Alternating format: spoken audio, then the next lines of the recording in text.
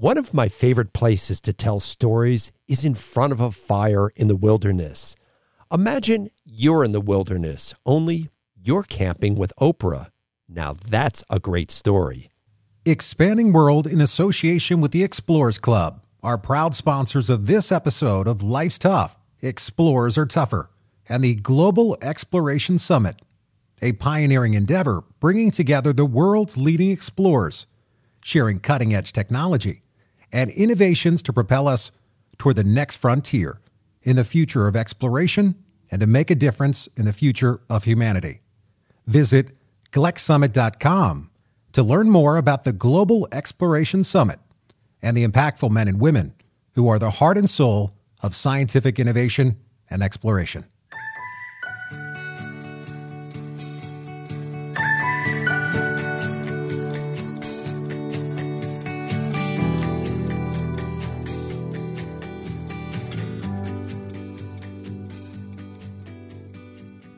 This is Life's Tough, but Explorers Are Tougher.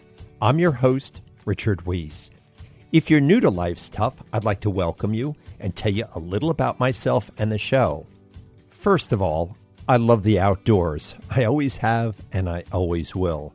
And I've also been surrounded by explorers my entire life. My father, Richard Weiss Sr., was the first man to solo the Pacific Ocean in an airplane. The New York Times called him the Lone Eagle of the Pacific. Some of my fondest memories were standing out on our lawn underneath the stars with my father telling me how explorers use the stars to navigate. I guess we talked about a few other things as well. And speaking of talking, I host a television show called Born to Explore. It's on PBS stations around the country, so please check it out. And finally, I've been president of the world-famous Explorers Club. Just about every great explorer of the 20th and 21st century has been a member, including Neil Armstrong, Buzz Aldrin, Jane Goodall, Theodore Roosevelt. Some people say it's like Harry Potter's Hogwarts, only for adults. I've heard stories that would make the hair on the back of your neck stand up. You see, explorers are the type of people who walk in space, go to the bottom of the ocean, and stand on the highest summits. Scratch the surface of any explorer, and you'll find they're all storytellers. This show is about their tales.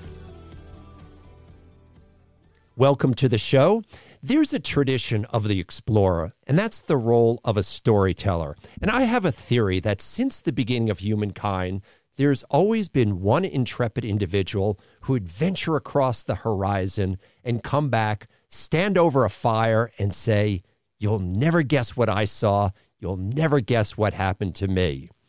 Our guest today is U.S. National Park Ranger Shelton Johnson, and as you will soon hear, has followed that tradition. You may recognize him from the Ken Burns documentary, National Parks, America's Best Secret. Welcome to the show, Shelton. Richard, it's a pleasure being on the show. Thank you for having me. You know, I was just talking about that idea of storytellers over fires, and I think that as an American, one of my strongest images is that of people around a campfire telling stories. Yeah. I know as a park ranger, you've really gotten to see a very varied audience of people experience the outdoors. But there's one camping guest that you had that really, I've heard stories about space and people going to the bottom of the ocean, but you actually went camping with Oprah. Yeah, that's right. Oprah, I invited her to Yosemite, and her people decided that what would be better than surprising Ranger Shelton? I don't think she was thinking of the medical implications of surprising me. I didn't have a coronary, but I think I might have been close. But I basically disguised my state of shock when she suddenly appeared along with Gayle King at the south entrance. But, it's one of those things where, Christmas is not supposed to come except on December 25th, but it really felt like a celebratory event when suddenly Gayle and Oprah were approaching me at the south entrance. And she brought her entire crew. So the Oprah Winfrey Show was with her. So yeah, I was in a state of shock, but it was also that moment of recognizing that a dream that I have had for years was about to come true. I wanted to magnify and amplify the Buffalo Soldier history, the story of African Americans stewarding the second and third oldest national parks in the country. And so having Oprah in front of me was a means of communicating that to my own people, to not just my own people, but to all people, because their show was the number one talk show on planet Earth. So all of that was pressurized in that moment. And that was the light in my eyes that was shock, awe, but also just a sense of being blessed that she was present in front of me. You know, about 20 years ago, I was invited to a small dinner in New York City, and it was just 5 people and Oprah. And again, I was pleasantly surprised. I thought she was a really amazing person. But I would think in a camping situation, she doesn't travel light and she doesn't travel without a lot of other people. So that had to be a little bit different. And I'm sure your colleagues in the parks department there at Yosemite probably said, what is she like? You know, what was she like camping and all that other stuff? What was your favorite sort of Oprah moment there? Well, there were several, but the key thing is that she had never been camping before. So Yosemite was not only her first camping trip, it was also her first visit to any national park in the world. So she was not accustomed to this whole experience of being really in the outdoors. And it was an interesting thing to be an observer, to see how she was negotiating this very new terrain for her. Because for her, this was a wilderness experience. For people who regularly venture into the national parks and wilderness areas around the world, wilderness means a completely different thing. They're thinking Bhutan, they're thinking the Himalaya, they're thinking all of these other places, the outback in Australia. But for someone who is very urban and urbane, the experience of being in Yosemite was as remote. It was the dark side of the moon, but she negotiated it. She was having fun with it. Gail was having fun with it. And I have to say that one of my greatest memories was being in the car with Oprah and Gail, and we're driving towards Yosemite Valley. And I'm hearing off in the distance a helicopter, and I'm wondering, what's that sound from? And I looked up and I said, hey guys, there's a helicopter overhead. And without missing a beat, Oprah was at the wheel drive and she said, oh, don't worry, it's mine. So her helicopter was flying over our SUV and filming us as we were going. And then later when the show was broadcast, I saw that scene of the SUV and I'm thinking, I'm in that SUV. And that was my introduction to that level of Hollywood, where I didn't even know I was in a scene of a movie, but I was in the scene of a television show. But, that's a great story. But I guess, to me, it's, life sometimes is stranger than fiction. And, I once read a quote from you, and because you've been a very prominent speaker in the national parks, I know that you actually went to the screening of Ken Burns' film in the White House, which is a whole other question. But someone once asked you why you did not seek a promotion or higher pay. And this is what the quote you said is, I facilitate astonishment. I didn't join the park service for money. I get paid in gasps. And I'm sure there's such satisfaction. Forget about Oprah. I mean, that would be fun for sure. But when you have a carload of 9 or 10-year-olds coming there for the first time and you get the wow moment, that has got to be a great feeling. It is. It's better than any paycheck. It's better than any inheritance.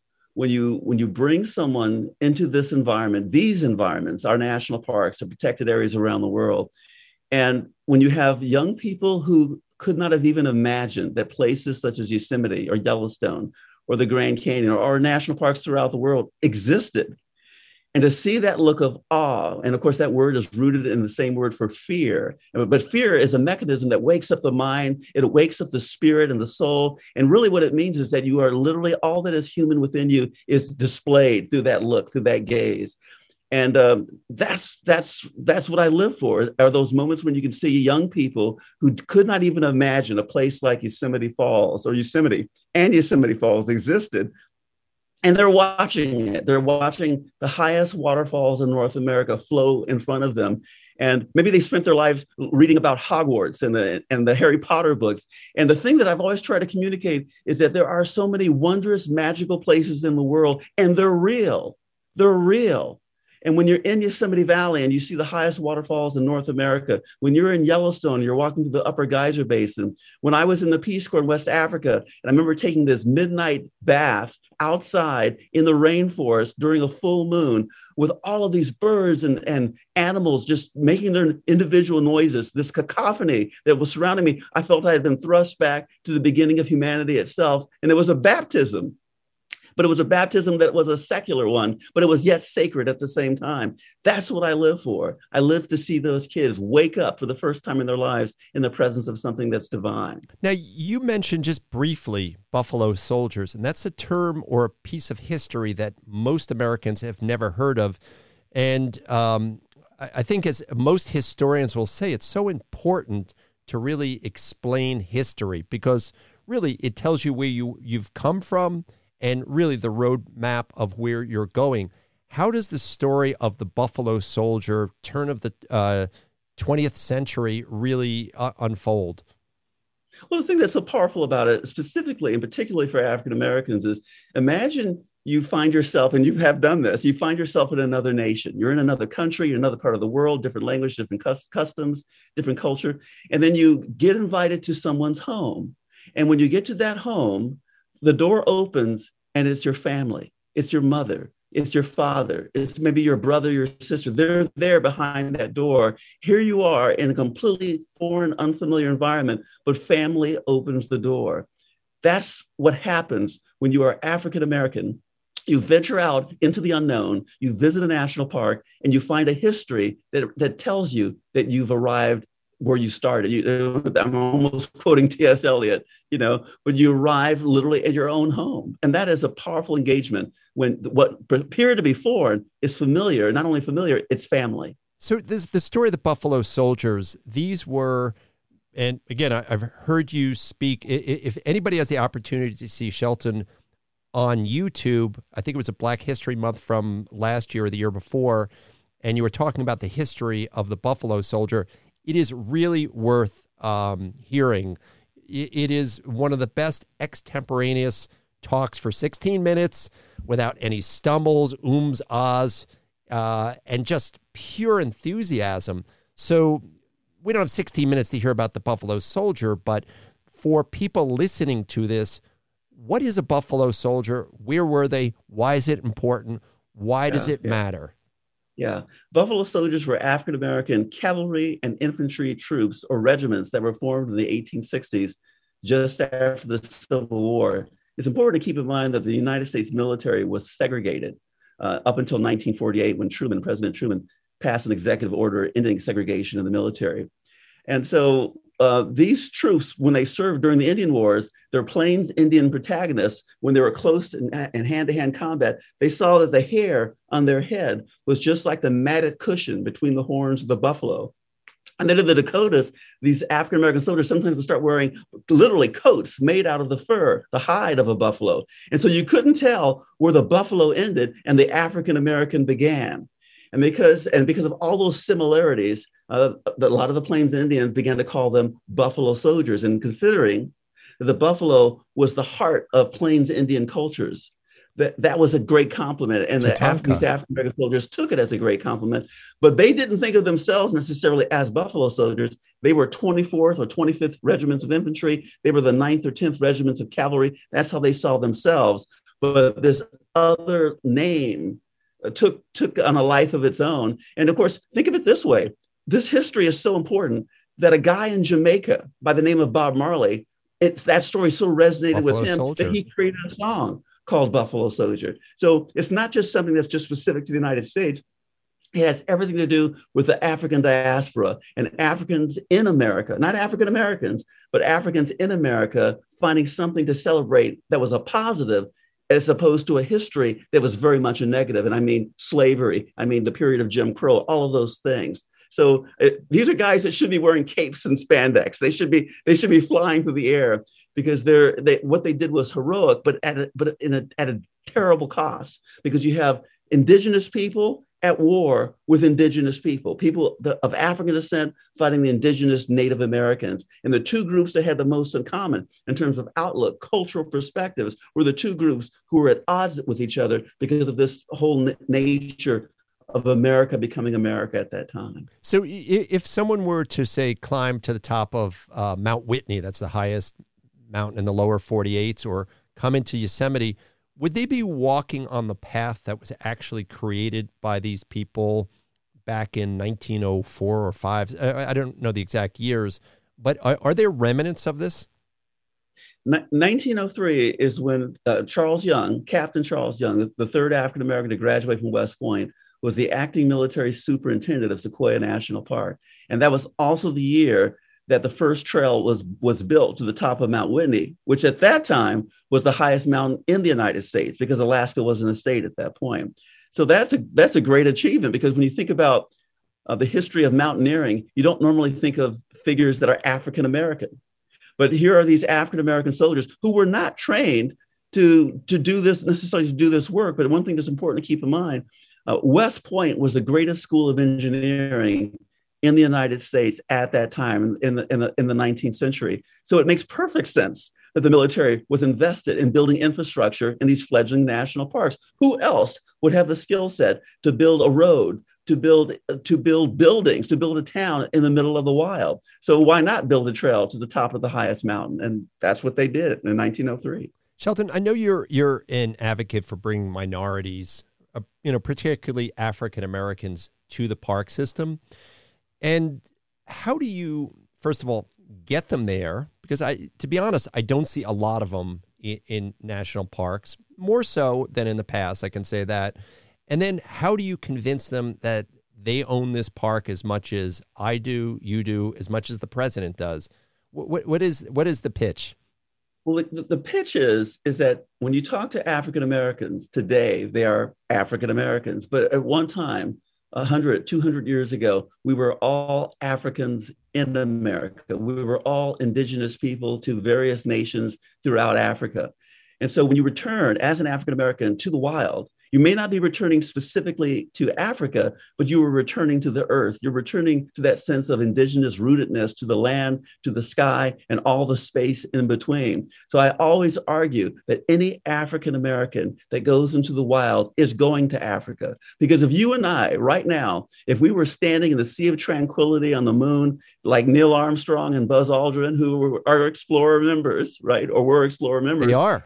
They are. You could look up and see the earth. And from that view, there are no nations. From that view, you can't see roads or streets or cities. All you see is the biosphere. All you see are clouds. All you see is the light of that is sacred, that has no equal, as far as we know, anywhere in the known universe. And you would have been, and I would be, in awe at what we're seeing.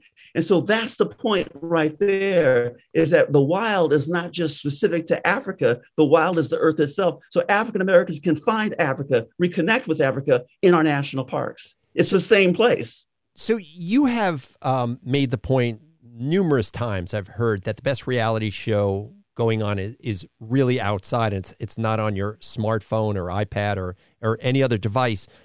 Describe a moment in Yosemite, and this probably happens often, where there is magic in the air.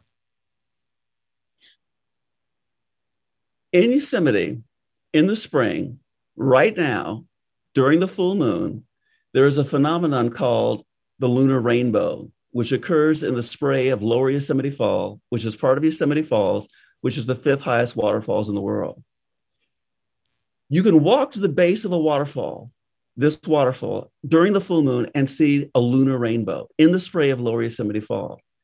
Now, you can get into the science of it. You can talk about the vapor of the water, the spray, how it works as a prism, how it breaks up visible light into all the different constituents. But that's a boring way to describe wonder, to describe magic. You don't have to go to Hogwarts. You don't have to go to Middle Earth. That sense of the divine, that sense of spiritual magic is right there, and it's a reality. And when you're at the base of the Lower Yosemite Fall and you see that rainbow form, you know that there's a higher power in this world, and you are in its presence. And whatever name it may be, it's in color, and it is iridescent, and it is lighting up itself, and it's lighting you up at the same time. I'm getting ready to pack the car with the kids and come over, but I have, admittedly, I'm not what I consider a religious person, but there have been times when I stand outside and probably the most spectacular things I've ever seen are a full solar eclipse beyond crazy. You know, I could see why people thought the world was ending. But the other thing is, if you've ever seen an aurora borealis, it is lights dancing out there. I mean, goosebumps you get from seeing that stuff. And I think that people feel, okay, I can't go up to a northern climate to see that. But there's so many things of magistry. And I think the descriptive you've used is a tree. Like you're from Detroit originally. You might contextualize a tree differently in an urban area where it's planted around concrete versus going out in a grove of trees. Care to elaborate on that? Well, think of it this way. Most people that live in urban areas don't think that when they're in the presence of a tree, they're in the presence of something that's divine. I mean, that is greater than they are. When you think of like Icelandic myths and so forth, you know, what was that Yggdrasil? You think of the tree as like the symbolic of the cosmos itself. Well, when you're in the presence of the gentle Sherman tree, the largest sequoia in the world and the largest tree in the world by volume of wood, a tree that has a branch that's greater in diameter than any tree east of the Mississippi River. So it's a tree, a gigantic tree that has an immense branch that's larger than any tree east of the Mississippi. You know you're in the presence of something that is much greater than anything that human beings could even conceive of or imagine themselves to become. And you are left speechless, as we all should, because in that speechless moment, that's where God or spirit comes in, because that's where the sacred is always found. It is found in silence. And that's what I loved about being a tour guide, if you will, a ranger in Lehman Cave in Great Basin National Park, because as you know, it's just as quiet in a cave as it is outside if you're in the middle of the Great Basin desert. And I find that same sense of the sacred in the presence of anything that reminds human beings that we're really a small, very small, infinitesimally tiny part of the universe. And that's what a giant sequoia is there for, I think, to some degree. It is there to give us and restore humility. We don't have enough humility, and we need to have that in order to survive. You know, I have to ask you two questions before we leave. And one is that I know that you watched the movie Ken Burns' documentary with President Obama. And again, here's a guy who's, you know, very mired in politics, industry, all that other stuff. What was his sense of it? He never struck me as always being outside. I get the feeling he probably would like to be more outside. Was there a seminal moment there that you sort of had him go, I've got to check this out? Oh, yeah. I can tell you the seminal moment. I was actually asked to accompany President Obama up to Vernal Fall. Oh, wow. And so I'm walking with, it's not just President Obama, it was President Obama, and it was the first family. They're all walking up to Vernal Fall. And then the first thing I noticed was that President Obama is in pretty good shape. I mean, I had to run ahead of him, of the group, to be there as the ranger who's posted when they arrived.